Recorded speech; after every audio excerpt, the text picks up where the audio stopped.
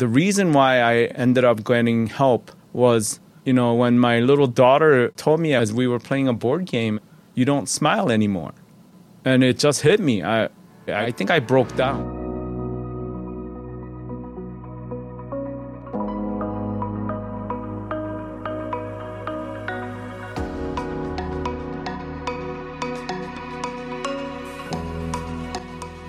Welcome to the Stigma-Free Vet Zone podcast. Our mission is to help veterans and their family members transition from military to civilian life and culture. As best we can, we avoid stigmatizing names and terms. We feature conversations with those who have encountered unexpected reactions in their journey, including nightmares, rage, and isolation. Participants in our segments share experiences that make them uniquely qualified to join the quest to identify, understand, and resolve these enormous life challenges. Stigma-Free Vet Zone is brought to you by the Orban Foundation for Veterans. Learn more by visiting the Orban Foundation for Veterans.org, and donations are always welcome at the Orban Foundation for Veterans.org/donate. Thank you for embarking on this educational journey with the Stigma-Free Vet Zone podcast. Here's today's segment.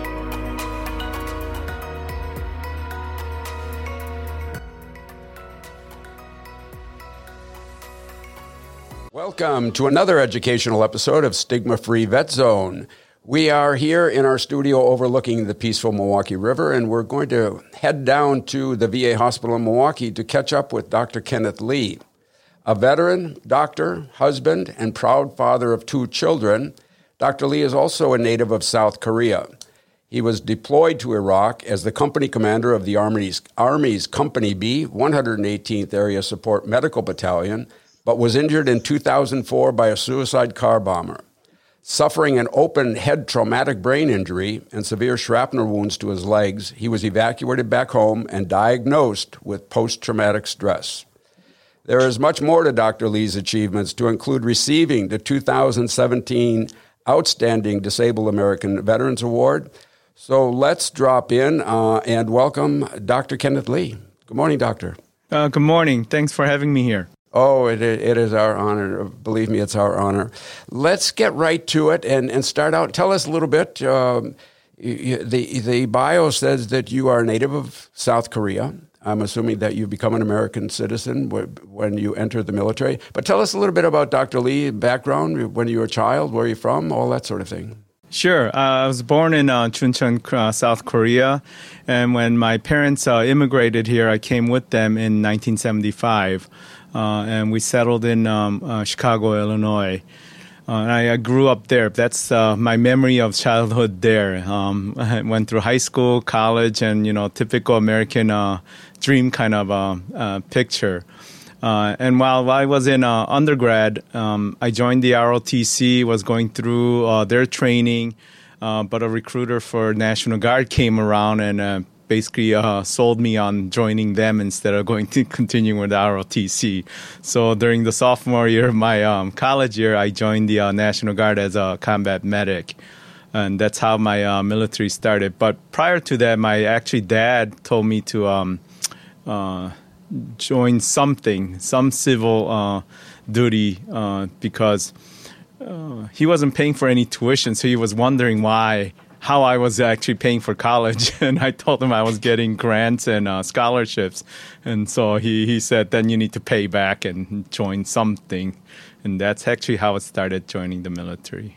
Great. How about brothers, sisters, a little pet dog, and music, sports? Yeah. I'm the middle child. I have an older sister and a younger sister.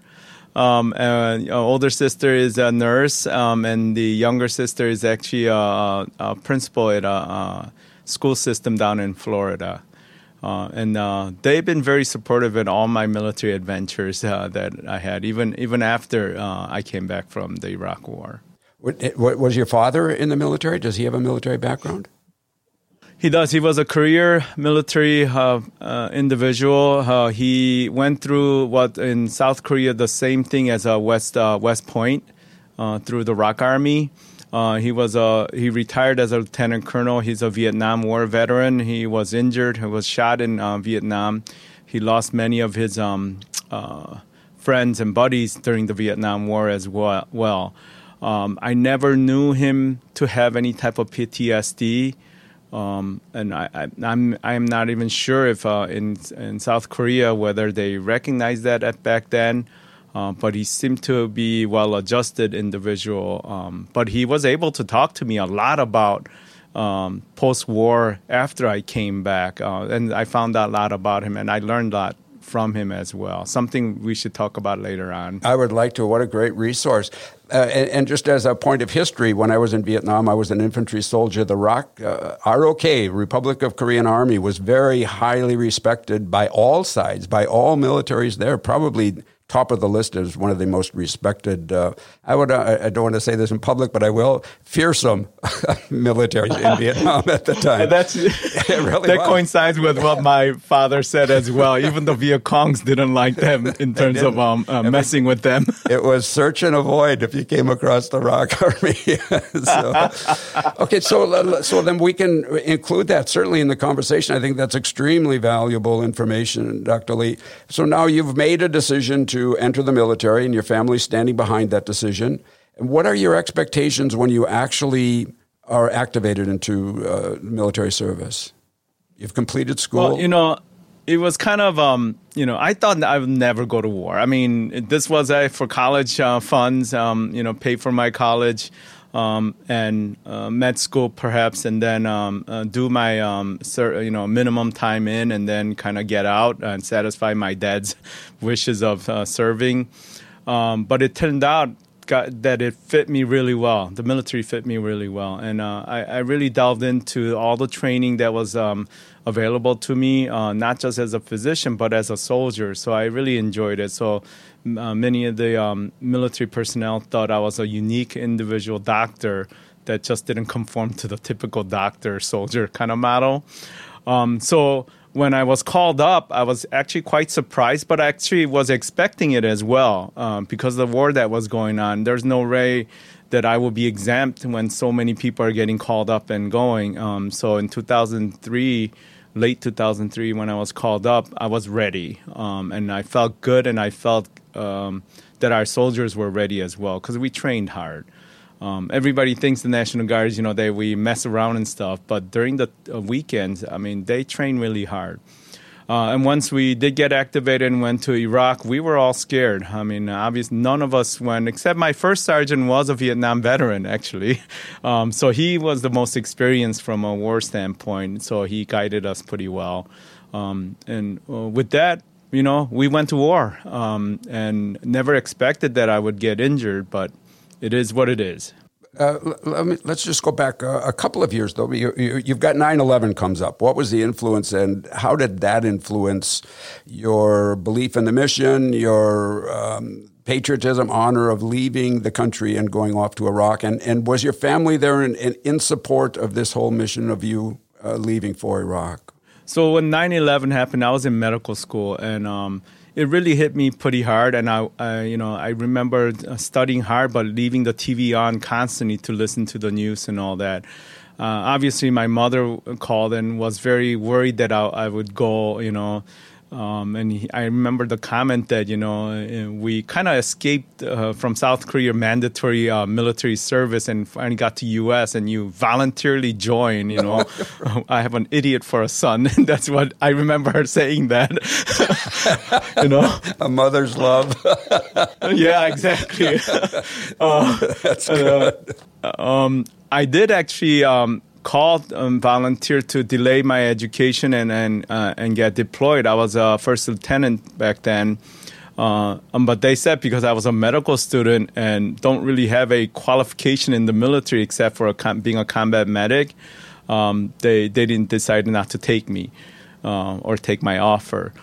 So to me, the 9/11 really sealed, I guess, my patriotism. If I didn't have it back then, that really sealed it because something moved me.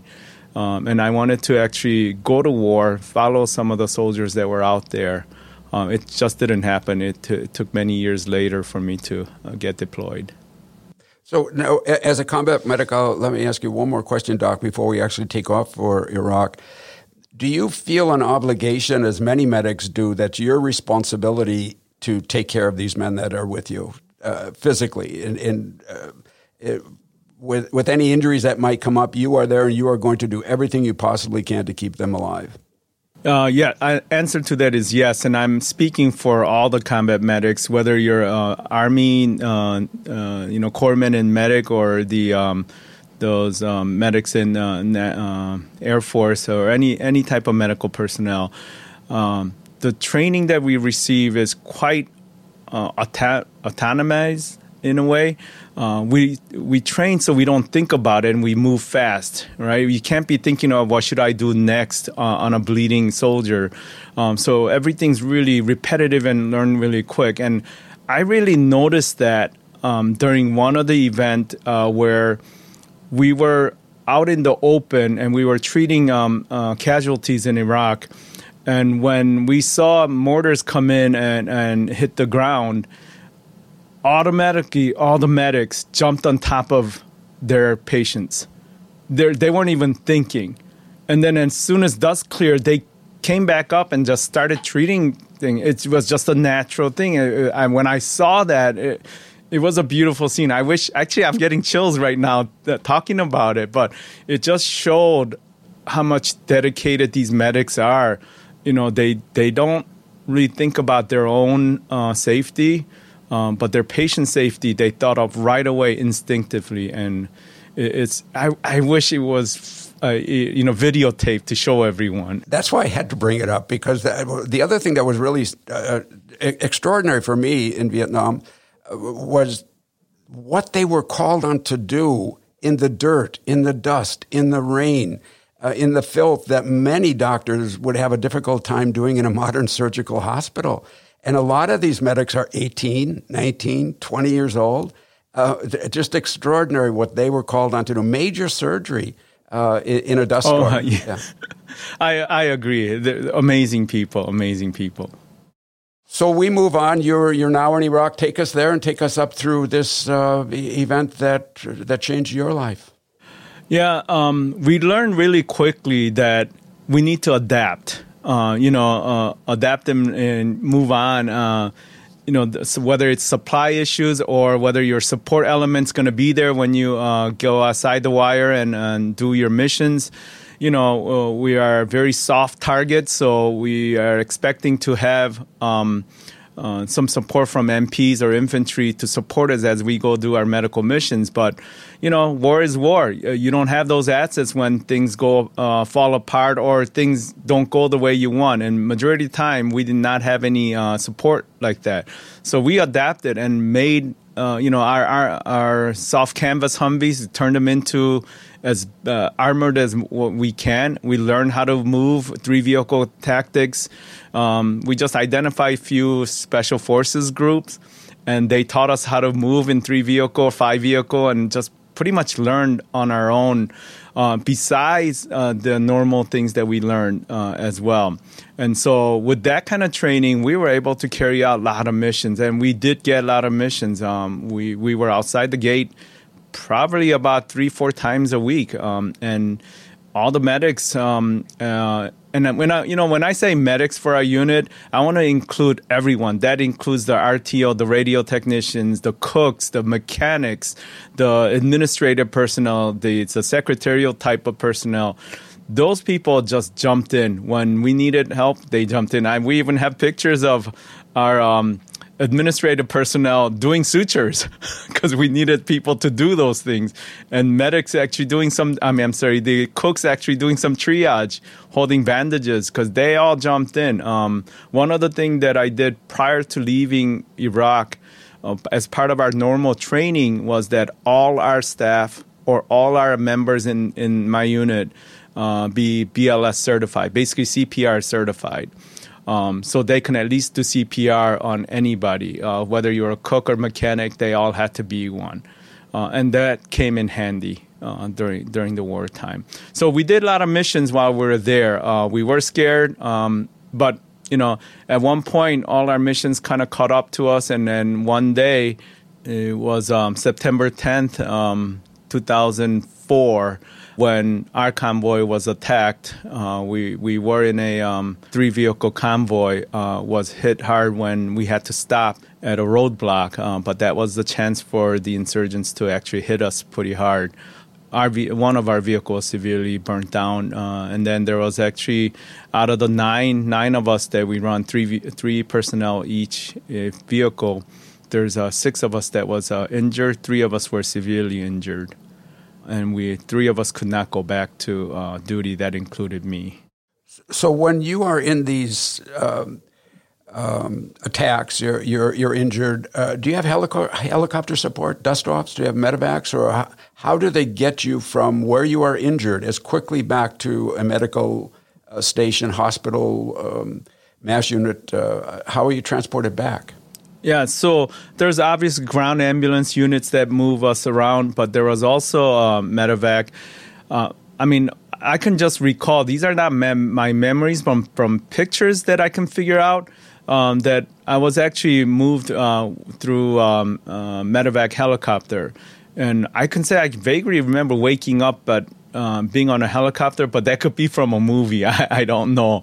The first thing that I do remember was being in a trauma center and somebody working over me, but I was going in and out, so I can't even picture what that was. The only thing I know is that afterwards they moved me to the Baghdad hospital there.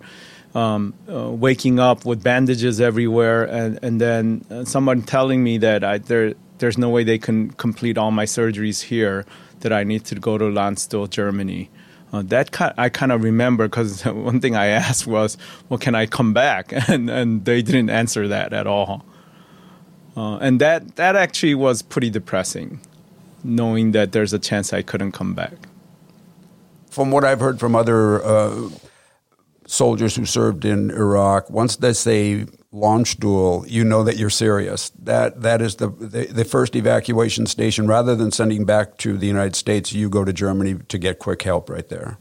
Correct. If you were able to stay in Balad and get the treatments done, that would be great. But when I got to Balad, they said no, they're going to transfer me out, and that was the last straw. Saying, okay, there's a chance I'm not coming back.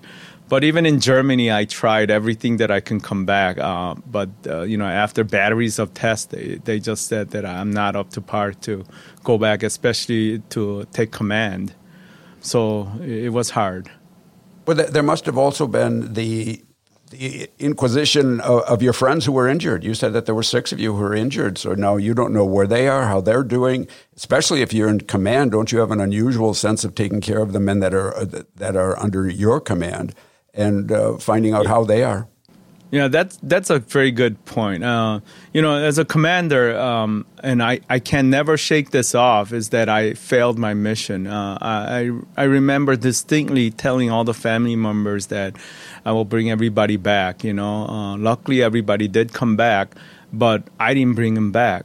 So I have a tremendous guilt and a sense of failure from that. And I can never shake that, no matter what type of therapy or who tells me what kind of status I have as a physician here in the VA. It doesn't matter. I can never shake that, and I still have that feeling that, I failed my mission. It just brings back memories.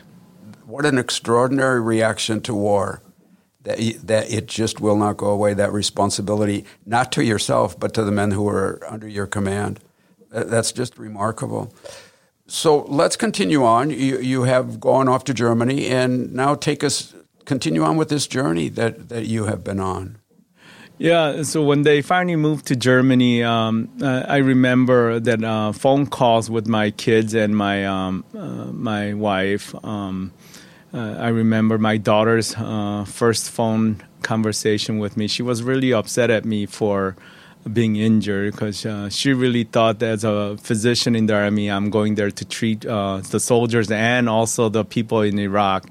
But the picture just pretty much got shattered when she knew I was injured. So she thought I was out there fighting just like in the war movies. My son, on the other hand, was quite excited that, I survived the war and couldn't wait to hear everything. And then my wife was just totally upset. Well, we have to stop here just for a second, Dr. Lee. I was under the assumption, I'm listening to your story, and I'm picturing you as someone just out of college. You never mentioned you were married with 2 children when you went there. So we will have to catch up on their story as well, because these are the people who are back at home. You know where you are the entire time. These are the family who are at home, and only in their imagination do they know if you're okay, if you're not okay, where you are. And it's a whole different set of worry and concern for their soldier who is off at war. And now they've gotten the message, but they must have been ecstatic that you were alive.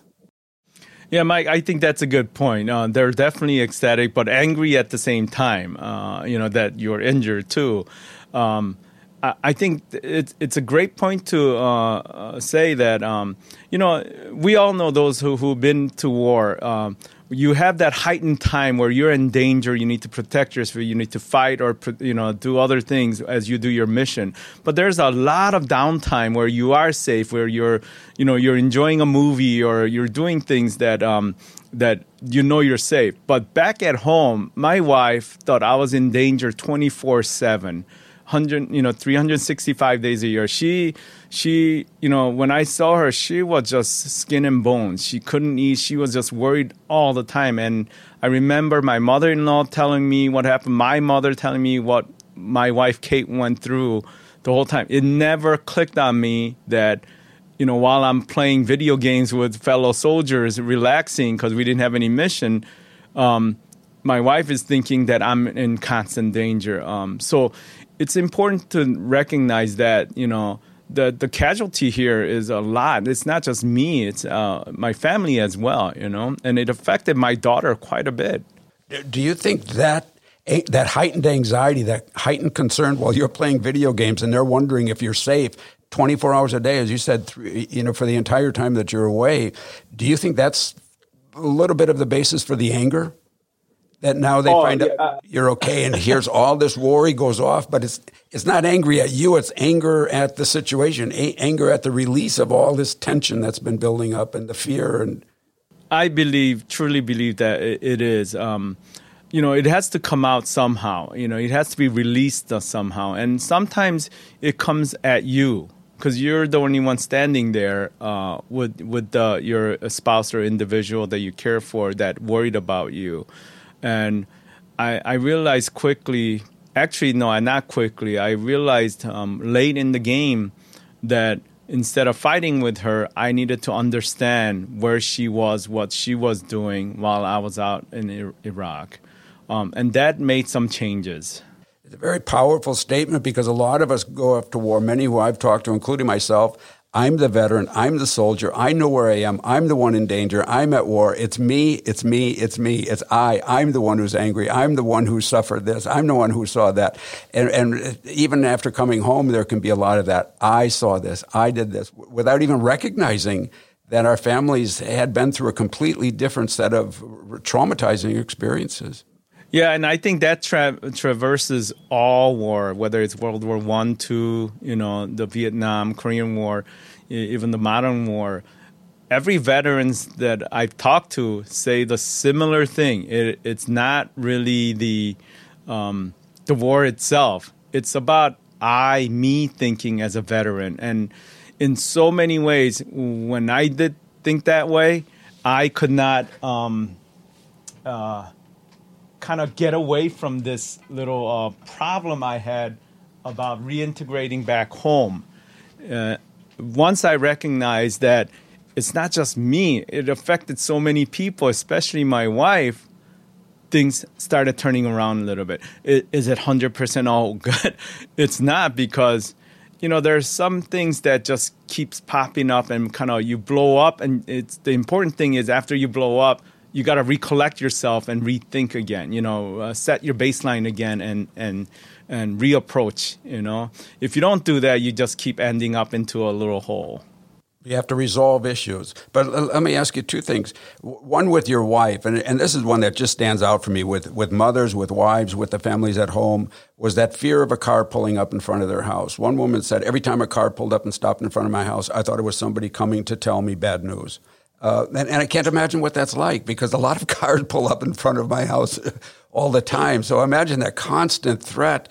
In your head, a car pulls up in front of your house, and you think that this may be the message that I was hoping would never come. The other thing is, when you come home, when you were expecting to go home after your injury and you were going home, did you expect to have the reactions you were having? Honest truth, I didn't know what to expect. I do know I came home by myself. Nobody knew who I was when I was on the plane. I was just plain clothes. And my legs were bandaged, but I wore long clothes, and my arms were all bandaged up, but I wore a long sleeve and a coat. And then I landed at Mitchell Airport, just walked out, limped around, and then I didn't even tell my wife. I actually forgot to tell my wife I'm coming home, because it was one of those decisions saying, I want to go home now, and they let me go. And when I came home, last minute, I said, hey, I'm coming home today. And my wife just had to finagle her work really quick and just come pick me up. And then we came home. So there was no real, the kids weren't prepared or anything like that. So just got home, and it was kind of mundane. All I remember is that home looked very different. It felt really different. I felt like I'm moving into a new house, and nothing seemed like I left, even though the house is the same, nothing seemed like normal to me. And I can't tell you what it was. It just didn't feel right. Oh, no, that's the wrong word. It felt right to be home. It just didn't feel like home. Let me ask you some of the reactions that some of us had. One was nothing was funny anymore. There was an intimacy that was lacking. I'm not talking about physical intimacy, but an intimacy with our families that it was more like a psychological isolation. They were there, we were there, but we didn't know how to explain where we were, didn't understand why we were having reactions, nightmares, whatever they might be. But there was just a distance between us and our families, like a joy was gone or a sadness had to come in. And I wonder if you experienced anything like that. I guess two things. This is something I think everybody will be familiar with, whether you're the military personnel or the family members close to you. The common word that came out of my mouth to my kids and my family, especially my wife, was, you don't know anything. You don't know what happened over there. You don't know what I saw. I think those kind of similar words were just common kind of things that came out of us. And it's unfortunate because, yes, they don't know what we went through over there, but we also don't know what they went through here, and we had to come to a common ground. But like you said before, we're just about me. I'm the veteran. I'm the one that's important. That kind of attitude, and that I think continued the gap. Now we think the adults are the only ones that we're dealing with and fighting, but 1 year into this, the reason why I ended up getting help was, when my little daughter just told me at one point that you don't smile anymore. And it just hit me. I didn't realize that, and she just mentioned that out of the blue. And as we were playing a board game, and I think I broke down, if I remember correctly. Because everything was just inside me, frustration. And then, little girl telling you that, it's kind of sad, when little girls' daddies don't smile and just keeps getting angry all the time. But was it something that startled you to attention because you weren't aware that anybody saw this, or that you were going through this, or that was the demeanor that your family was seeing, or that's what you're bringing into the house? But that awareness had to be enlightening. I would say instead of enlightening, it was a realization of the destruction I'm causing. That hurt more than actually destruction of me myself, that I'm causing destruction that's around me, whether it's physical destruction of the materialistic things like their games that I'm breaking, or vase that I threw or something. But when your little kids are getting affected by that and they're afraid to come near you, that's one thing, right? And then when your wife, who's so dedicated to you no matter what, is not talking to you anymore, or is thinking of leaving you, that those kind of things just start coming in. But it really doesn't hit you until one incident tells you to wake up. And for me, it was my daughter telling me I didn't smile. I mean, it's just several words. I mean, playing a game, I could have just said, yelled at her or something, but instead, those words just kind of hit me really hard. And for different veterans, it could be different things. One of the things that a lot of us go through, and one of the reasons we do the podcast, is trying to change that attitude of the primary health care is not the veteran. The primary health care focus should be the family. And how do we get the veterans to be aware that no matter what they're struggling with, there still has to be the concern for what they are doing to the atmosphere inside of a house, to the health, the mental health and the physical health of their families.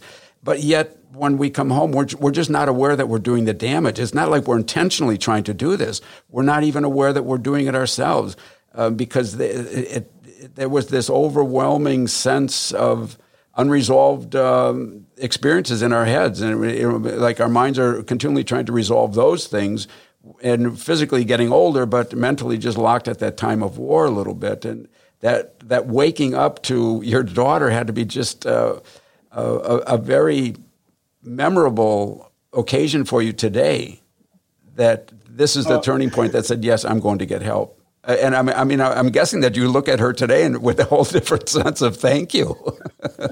I do, because she really turned me around. I don't think she realized that. She's in medical school now, so I hope she'll be able to take care of veterans appropriately in the future. But the way I explain it to other veterans, I have a lot of veterans come and talk to me here. Some of them I don't know, but they're struggling, so they just want to chit-chat and talk because they found out who I was or what I went through. The way I explain, and I do this during my lecture series, is that we as the soldiers or veterans, those that are injured, they all say, you're the casualty, you're the injured one. And I always say, no, I am not a casualty. I'm actually a product of this war. Mike, you're a product of a Vietnam War, all right? People are supposed to take care of us. Government will take care of us. That's why there's a VA hospital. That's why there's veteran services. That's why there's compensation system. It's all in there for me. I am the product, so let's deal with that, all right? And then people say casualty is then, it's got to be the people in Iraq who got injured. No, those are collateral damage. Somehow somebody needs to take care of them, whether it's Iraq or U.S., whatever it is. But those are collateral damage. Don't get that confused with the casualties of war. And I just say, lay it out. True casualties of war are my wife, my kids, my mom, and everyone else that was affected. Those are casualties of war. So if we keep that definition focused on them, and as a product of war, we put that together, take care of the product, take care of the casualties, then we're going to have something good come out of that. And that's how I explain it. And I think some of the vets realize, so my wife is the casualty. Yes. Or my girlfriend is the casualty, or my husband is the casualty. Yes. Think of it that way. Then you both need the treatment. This is very, very powerful. I'm tempted to ask you to repeat this because that's such a powerful message, but it also explains why your wife is no longer openly speaking with you all that much or all that friendly with you and trying to avoid you, and why marriages come into trouble because of this little bit of insight that you're sharing. Say it one more time, Doc, the part about the family, because that's so important, being the casualty. Sure. Everyone needs to remember, we, the veterans, we're a product of war, no matter what war you were at. The collateral damages are the people that were involved outside of the war, in whatever area you were at. But the true casualties of war is your family members. They suffered while you were there. They worried. In 24/7, they worried about you. When you come home, they're dealing with you. And then we're continuously cause the casualty scenario because you're fighting with them because you think, or I'm thinking I'm the casualty. But I had to realize she is the casualty. And she's constantly getting injured with us fighting. All right. And so I think it's important for everyone to realize that instead of saying me, I, the veteran, important focus here, that the important focus is to take care of the casualty, right? Whether you like it or not, you created the casualty by going to war. It wasn't your choice, but it was casualty created. So like any other casualties that we take care of, no matter where you are, let's take care of your own immediate casualty. That's your family member. I couldn't agree with you more, Dr. Lee. And I would say it's really a responsibility. But a lot of us simply aren't aware of that responsibility. But once we hear that, once that just crosses into the gray matter of our brain and wakes us up, as your little daughter did when she said, "Dad, you just don't smile anymore," you realize that responsibility, and it's not just the physical damage we're doing, but the psychological damage that we do just to our family members and just to the atmosphere inside of a house. They're not happy. They're nervous. They're afraid to be at home, where the center of the family and the home should be the place that we are making the most secure and happy for them. That's correct. Especially as a father and a husband, you're committed to being a nurturing father. You're committed to being dedicated husband and be the person taking care of the family. You can definitely do that despite what your injuries were, whether it's mental or physical, as long as you recognize that you have casualties to take care of. Fascinating. At the beginning, when we spoke of your dad, you said we need to catch up with that later. Did your father enlighten you with this information or about the family, or did you just come across it on your own insight? Was there a significant moment that struck you? Yeah, we had a 7-hour drive, just him and I. We were going to my nephew's graduation, so his grandchild first college graduation.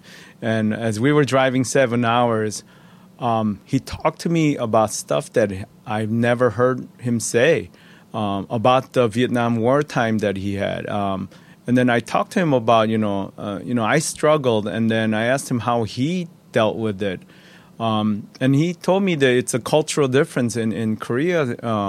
You don't show whether it's PTSD, depression, you don't show that. You just move forward. You just go to work. You just kind of go. But does the feeling go away? He goes, no. He had to deal with the guilt of his comrades being killed while he was out there.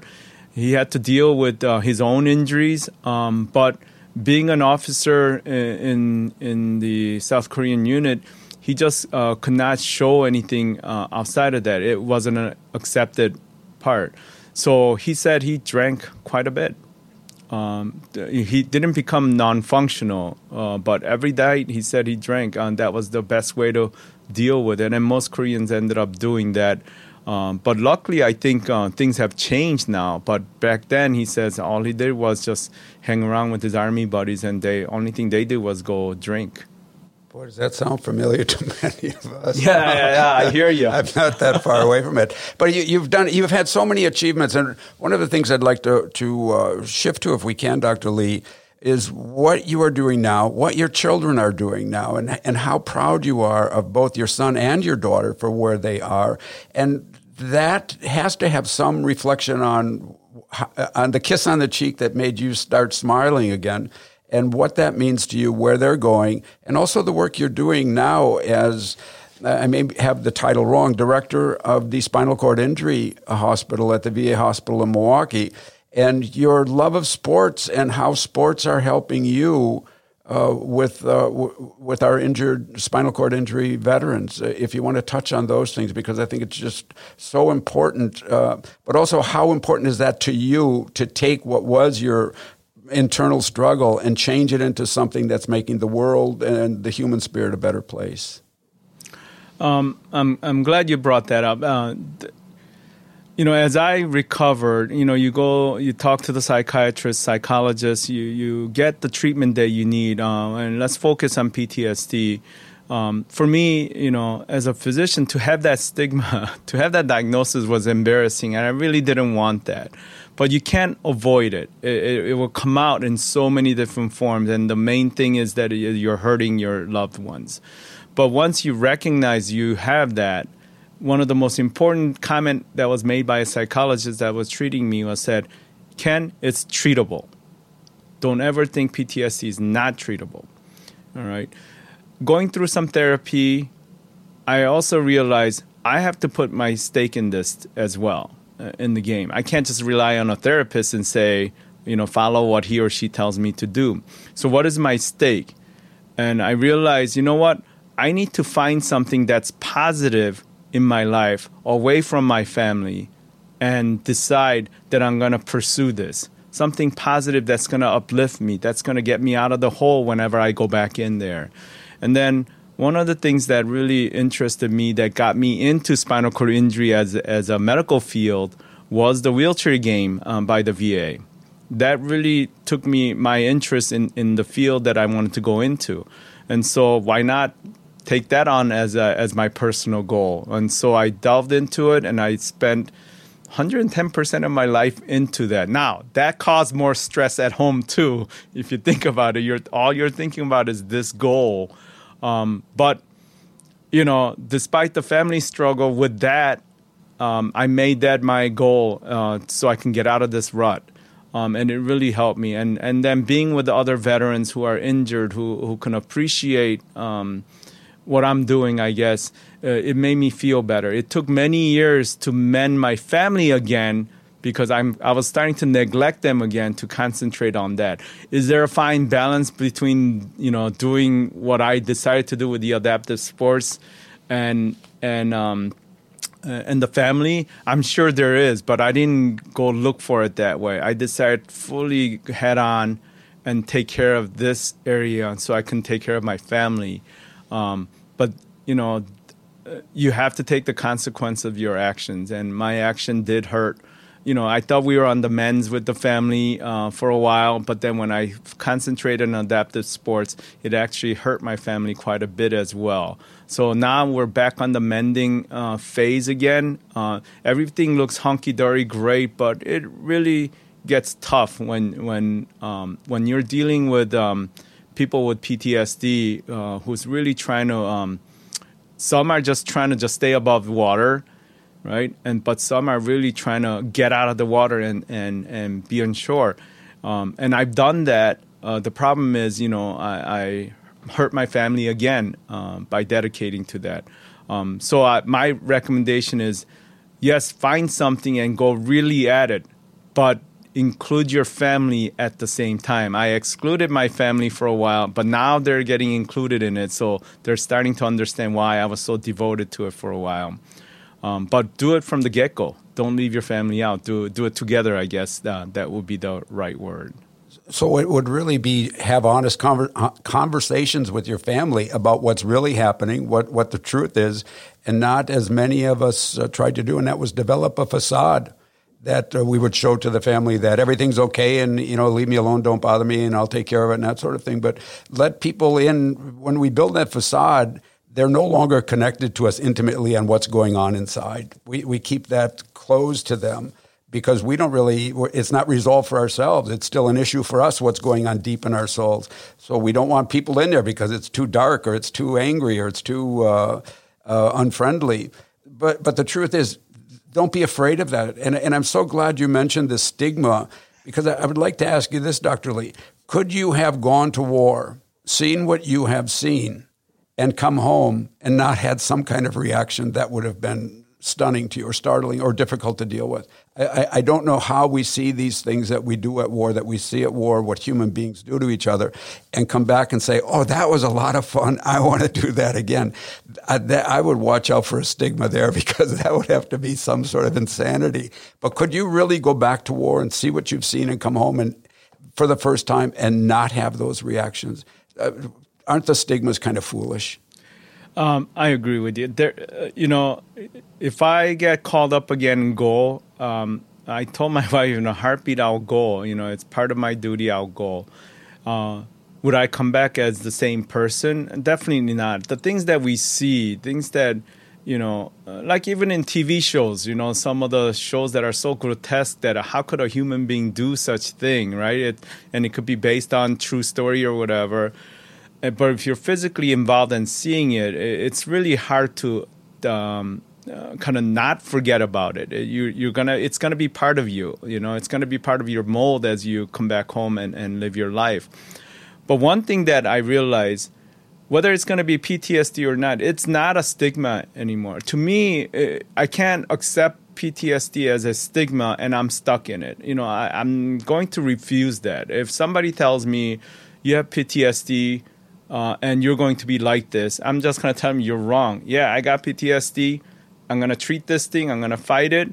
I may lose, but I'm going to win as well. It's going to be a constant battle, but I'm not going to let it ruin me again. It did once for a year, but I'm not going to let it because it's a constant reminder when you get angry for no reason, when things could have worked out and discussed it with your kids and your wife, but you get an angry outburst. To me, I blame PTSD, but I'm not going to let it ruin me, I think that's a key factor for me. Before I was worried about the stigma, before I was worried about what it can do to me, the stigma could do to me, but I don't worry about that anymore. I don't consider it as a stigma. It's a condition that I have, and I'm going to deal with it whenever it comes on. Would it make sense to you, Dr. Lee, to think of it as when you come home, the PTSD, as you're referring to it, controls you? And the victory is not to get rid of the PTSD, but to take control of it so that you're in control of it and it's not in control of you. Does that make sense to you? That's absolutely correct. I mean, there's no way I think I can get rid of it. It's just a lingering. It's just part of my life now. It's part of my mold since the war. And me trying to get rid of it will be foolish. I accept it, and I just got to control it. Any trigger that comes on, I can't stop the triggers from happening, like a tire being blown up and stuff that gets you all heart rate going, and whether you have a flashback or not, many times you can't control those. But what you can control is how you react afterwards. And I think that's where a lot of us are having problems with. It's not that they couldn't identify it or they know what happened. It's just that, what do you do after that happened? Are you going to go bursting and be a violent person or angry person, or you're just going to have a quick anger about it for 5 seconds and then calm down and do something that's more positive? I think that's the key to this, instead of fighting it. One of the things that helped me, Dr. Lee, was with the startle responses. Why is this happening? Why am I walking around the house every night making sure the doors and windows are locked? And, that sort of thing, walking the perimeter, the noises that startle me. I got to the point where I actually stopped and started saying thank you for that, because it's something that kept me alive at one time. Did it turn off now? No, it didn't. I still do it, but when it happens, I say thank you, because at one time these reactions kept me alive. And so being thankful for them is as opposed to being angry at them. What's the matter with me? Why is this happening? Being grateful and being thankful have really helped me a lot. And maybe it's kind of foolish that I do that, but I think there are ways of coming to grips with the fact that these are common responses, and when they're common responses, they were there for a reason, that they don't shut down. They don't shut down. So I'll just accept them as part of the experience. Yeah, and it's important for us to really, and anyone else to recognize that, this is our new norm for me. I'm going to have these startle responses. These are things that are going to bother me. But that's my new Ken, post-war Ken. And as long as I accept it and I know what to do with it afterwards, I don't tell people, that's an abnormal response. No, that's a normal response because you have a PTSD. Okay. So what are you going to do about it? Should I go kick a dog or something? No, that's not the right thing to do. So what would you do? Maybe I'll go eat a pie. Okay, you're going to gain weight, but go ahead and eat a pie. Yeah. Right. Something like that. I don't want to make light of it, but it is what you do after that response that will define you. I agree with you 100%. It's not the response. It's how you react to them. So now with the spinal cord injury, again, reading your biography and some of the articles that have been written about you, Dr. Lee, you use sports in this, and you're very big on sports. But I think when we're talking about sports, we're also talking about exercise. We're also talking about diet. We're talking about healthful things that you are teaching your patients and the people in the spinal cord injury to maintain healthy lives. Besides just fighting the PTSD, what can we do with our lives daily in a physical way, in exercise, in meditation, whatever there might be that makes these, that a lot of times people say, well, do yoga, go jogging, go for a walk, These are what healthy people do. Why shouldn't we include that in something that is part of our reaction to war or part of our restoration to civilian life, I guess you would say? Sure. First of all, from a diet standpoint, I'm not a good person. I eat everything, so don't follow anything that I do. You have learned to be honest. I explain sports this way. It's part of our DNA, and I've written about this a couple of times in different articles. It's part of our DNA. You can't escape sports. It doesn't matter whether it's a soft sport or a hard sport. Competitiveness, the exerciseness, whether you feel that's true or not, it's just part of being a human being. When you look at that, just take that inner DNA and make something of it, right? So when you're doing your exercise, whether it's a healthy person doing it or an injured veteran doing it, find something that's consistent, right? To me, I remember running was something that I like to do, but my injuries just prevented me from doing that too much. So I picked up biking, but then, in the wintertime, it gets all yucky. Now I'm finding about other biking methods to do in the winter. What I'm trying to get at is anything that you do that's going to kind of take you away from this PTSD stigma mentality is good. And I don't care what it is. I would say stick and be a routine with it because you're going to shoot for that goal. Let's just say, for instance, 1 hour biking. If your routine's going to be before dinner, I'm always going to do 1 hour biking, whether it's on a stationary bike or get a bike go on a trail, then you're going to be in a goal of, I'm going to finish work by 4 o'clock, get home, change, do this with my daughter or my wife and stuff, but I'm going to get on that bike because you have an agenda. And the thing is, your body reacts to that because you're set schedule, you're moving, your routine, and you're focused. And then once you do the exercise that you choose to do, and it can be anything, it can be the bowling, it can be butterfly catching, whatever it is, you're actually set scheduled to do it. You're getting away from the stigma that PTSD controls you and you can't do anything. No, heck no, I can do something. And my goal is every day I'm going to be doing this. Would it be fair to say that these are addictions? And they're healthy addictions that can replace some of the more dangerous ones that we had. I mean, I walk every day, and I honestly believe I'm addicted to it. But in a certain way, they're healthy addictions that you can, as you say, get in a habit, put them on a schedule, do them religiously or without fail. I think they're more healthy. Would that be a way to look at it? It's a good way of looking at it. I'll give you an example, and I think many vets could attest to this, and many family members could do.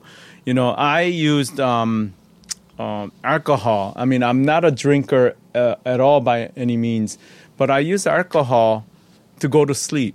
I just didn't want to wake up with nightmares and things like that. So I drank heavily. Don't even know how to drink. All I know is, you take this bottle and just drink half of it, and then you'll pass out, right? So that was the routine. That was the addiction that I had in order to go to sleep so I can actually get up without any nightmares and stuff. At least that was my belief. And I replaced that with coming home at night prior to going to bed. I'm actually like 3 hours before going to bed, I actually did the exercises, whether it's biking or any other calisthenics. All right, got sweated up, do a hot shower, and then go to bed. So I replaced what I thought I needed to go to bed with something different, like something positive. And that turned into a routine. Now, transitioning from alcohol to do calisthenics, that was really difficult to do, all right? But you need support. And if you do it with your family member, like my son did it with me, and that tremendously helped. And then eventually it becomes, hey, instead of picking up the bottle, hey son, you want to do calisthenics with me? He may say no someday because he wants to play video game with his friends, but that's okay. I'm in the routine. I'm going to do it. So yeah, addiction is great on that standpoint. Yeah, and what a great example of that, to include your family members in some form of the healthy transition for all of you together, rather than having you do it alone. Have an activity for the family to get involved in that is healthy in sharing this transition to civilian life. A great thought, Doc. And it could be a good friend. If family is resistant or they're non-exercisers, then a friend who can do it with you. Nowadays, it's actually much better because you can do it through Zoom. You don't even have to get together to do it. What an awesome time to get away from the stigma. Right. Hey, a couple quick questions before we end up this wonderful conversation. Tell us about the concept of being internalized when you come home, but now the value of the human spirit, your spirit being locked up, internalized when you came home, and what you see when you're helping these other veterans. What it is that you see in the human spirit that is such a joy for you when you're working with either paralyzed veterans or veterans, and actually anyone in the medical college where you're, I believe, an associate professor, but seeing the value of what you can do for outside of your spirit, being connected to that higher human spirit. Yeah, I think we all need to believe in something other than yourself. I think that's a key factor. And, I can't tell you what that is, but find something that's outside of you. Again, don't be me, I. Think about you. And that you could be your God, your religion, your friend, your family. Concentrate on that. Take yourself off of that. And remember that we are very resilient species. We really are. We can be very self-destructive at the same time, but we're very resilient. When I look at all my patients, some of these guys are high quadriplegics, paraplegics, and yet, it seems so impossible for them to move on with their life, but they do. Almost 100% of them do, and they live a healthy, awesome lives if you think about it. So when I look at them, I'm like, oh my God, my problem with PTSD is nothing compared to what they got going here. So they actually are the ones that I look forward to. A lot of times when I'm really down and don't know what to do, surprisingly, I don't know what entity makes that happen. One of my patients will call me and say, hey, doc, I got this issue, that issue. What do you think I should do? I want to get into this biking or that bike. Should I spend $8,000 to get this? I'm like, are you crazy? That kind of stuff, conversation, it gets me out of it. It's one of those things that you have, surround yourself with the right people and cool people, and you become cool. So, Dr. Lee, I want to thank you for coming on. Just give us, the audience, one hopeful idea of don't internalize this, go get help. Look for something. Have you got a resource in particular that you prefer, that you would share with people? Yes. To me, I'm very fortunate to have my fellow veterans. They're actually my patients that I'm very close with. So this, doctor-patient relationship, I should be very clear, but some of these guys are such a good friends with me, even though they're my patients. They're my reliance. I ended up I end up discussing things and talking to them quite a bit, even my personal things when we're together. And we are together a lot because we do adaptive sports together. I even play with them next to each other. And in that sense, I know I have a place to fall on. And it's these fellow veterans. And I think it's important. And, these veterans have gone through and they've come out of the rut. They no longer live in the stigma. And those are the positive veterans. And I'm not saying neglect the negative veterans. Once you surround yourself with the positive veterans, bring in the negative veterans as a group and help them out. But that's my fallback, Mike. If something happens to me, I fall back to my fellow veterans. I think it's very wise advice. Dr. Lee, thank you so much for your service to the country. Thank you for all the work that your daughter's kiss on the cheek has turned you around and what your children are doing, because I believe that they anticipate going into medical careers. And thank you to your wife for sticking with you and toughing it out with you. And certainly thank you for all that you're doing at the Spinal Cord Injury Hospital at the VA Hospital in Milwaukee. Thank you for joining us. Thank you. Thank you, Mike, for your service as well. I appreciate that. So we are coming to the close of another very educational segment of Stigma-Free Vet Zone, which is brought to you by the Charles E. Kubley Foundation. And for more resources on transition from military to civilian life for veterans and for family members, please check out our website at OregonFoundationForVeterans.org or just the letters OF, the number 4, vets.org. And as usual, there's always folks available for you to talk to at the Veterans Crisis Line, and don't ever hesitate to call them. And that number is 1-800-273-8255, and then press the number 1. And for co-host Bob Bach, I am Mike Orban, and thank you for spending your time with us.